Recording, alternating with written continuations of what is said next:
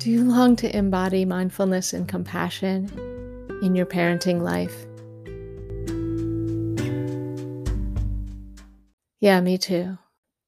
Welcome to Mindfully Parenting Atypical Kids. Let's go on this journey together. I would love to have you join on a future podcast by actually calling in and leaving a voicemail. So there's a special voice messaging feature in Anchor Podcasts. You can just click the link, you can record your voicemail, and I can answer your questions, or I can at least share your voicemail on the podcast. And so if there's anything you would like to either ask or to share with other parents, if there's something encouraging that you'd like to have other parents hear about, or a great story you wanted to tell, or again, a question that you think I might be able to answer. Like, I'm not a doctor, and I won't talk about really invasive interventions for our kids. It's just not my thing. And I'll leave it at that. All right. Enjoy the podcast. This is a quote. There is no cure for hot and cold. There is no cure for the facts of life. Trungpa Rinpoche. We inevitably encounter the unexpected when we create life. Of course, we can't be in control of the process. It's a lesson I've needed to be taught over and over and over, to surrender. It was one of those romances where you're just sure. I was usually slow to commit, but not this time. John and his 3 cats moved into my little walk-up apartment a block from Prospect Park. We both wanted to be parents, and actually started trying even before getting married. Like everyone else, we figured there was nothing to it. We knew the basics. We also knew that we shouldn't wait too long at our ages, so we dove in. It was fun, but nothing happened. Meanwhile, life continued. We supported each other emotionally through career ups and downs. We bought an apartment and planned a wedding at the same time. A milestone we still laugh about is the time we spent 3 hours in IKEA together and managed not to kill each other. We figured if we could do that, our marriage would survive anything. Little did we know, 11 years later, we would be spending months together with our 9-year-old autistic son in our small apartment trying not to kill each other. At the time, IKEA felt like a big accomplishment. We celebrated that achievement as the next obstacle unfolded before us. Our fertility journey was a longer-term challenge. Unlike overcoming the claustrophobia and overwhelm of being in a big box store without windows, we didn't know how long we would have to wait or what we would need to do to have a child. Unlike buying furniture, we had very little control over the outcome. As a longtime yoga practitioner, I was used to understanding my body and relying on it. Month after month, my body wasn't doing what I expected of it. We didn't know the cause of our inability to get pregnant. We were both so healthy, but on the older end of fertile. The culture of fertility treatment seems to be this: take hope down to 0, and then the doctor will be seen as a miracle worker when or if the treatments they prescribe finally work. John and I were swept into this uncomfortable culture, and the current took me to the brink of self-loathing. I knew the stress wasn't helping, and the discomfort of sitting silently in a waiting room full of women all going through the same thing and not even looking at each other, not smiling, was wrong. Shame that wasn't mine enveloped me, as if I was bound by a cultural cloak demanding silence, secrecy, and disembodiment. I wanted so badly to become a parent that I was willing to suppress even my sense of self. I leaned on my yoga and meditation tools.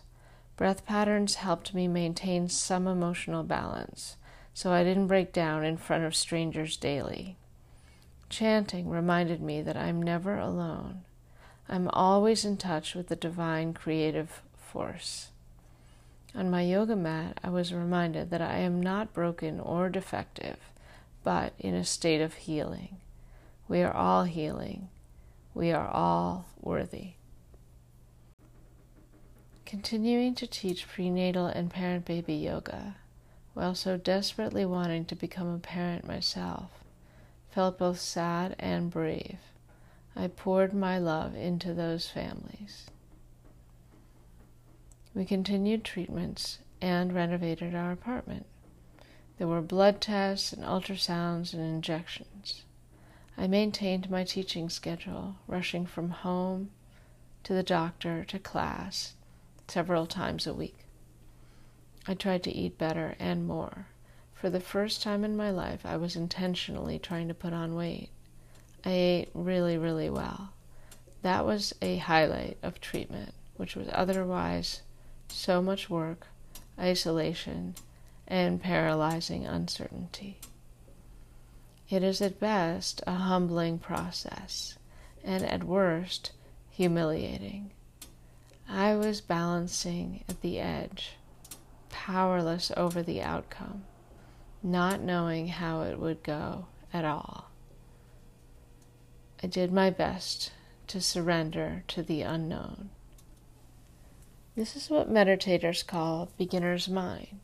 It is the ability to drop your expectations and preconceptions about something and approach it with curiosity and wonder. It can be hard to maintain a beginner's mind day to day, especially in stressful times. Try this with me now. Beginner's mind. This is a practice that you can do anywhere, in any position. There's nothing fancy about it. When you sit, do it as if it were your first time sitting. When you walk, take each step as if it were your first. Become exquisitely curious about each mundane detail of your activities and your environment. This will slow you down considerably. That's the point. Have you ever taken a walk with a toddler? It takes forever because everything's interesting to them. They notice the ant crawling on the sidewalk. Not just that, they want to squat down and watch it for a while and ask lots of questions about where it's going, what it's doing, and why. They hear the airplane before it comes into view. They want to taste the bubble gum stuck on the railing. Babies and toddlers haven't prejudged anything. Their response to sensory input is visceral and completely in the moment. The same could be said of an enlightened being. I remember when my younger sister was a baby, and I was pushing her in her stroller on a sunny afternoon. She had just started learning to talk and pointed at the sky. "Moon," she said. I was about to correct her when I looked where her finger pointed and saw a small white sliver settling itself into the sky just above the horizon. There's a benefit to dropping your expectations. You're less likely to miss the moon. You can be aware of your thoughts from a little distance, as if you're watching them play on a drive-in movie screen. This helps you realize that you are not your thoughts. You are the one watching them with curiosity. Notice how you feel after practicing beginner's mind. Thank you for joining Mindfully Parenting Atypical Kids.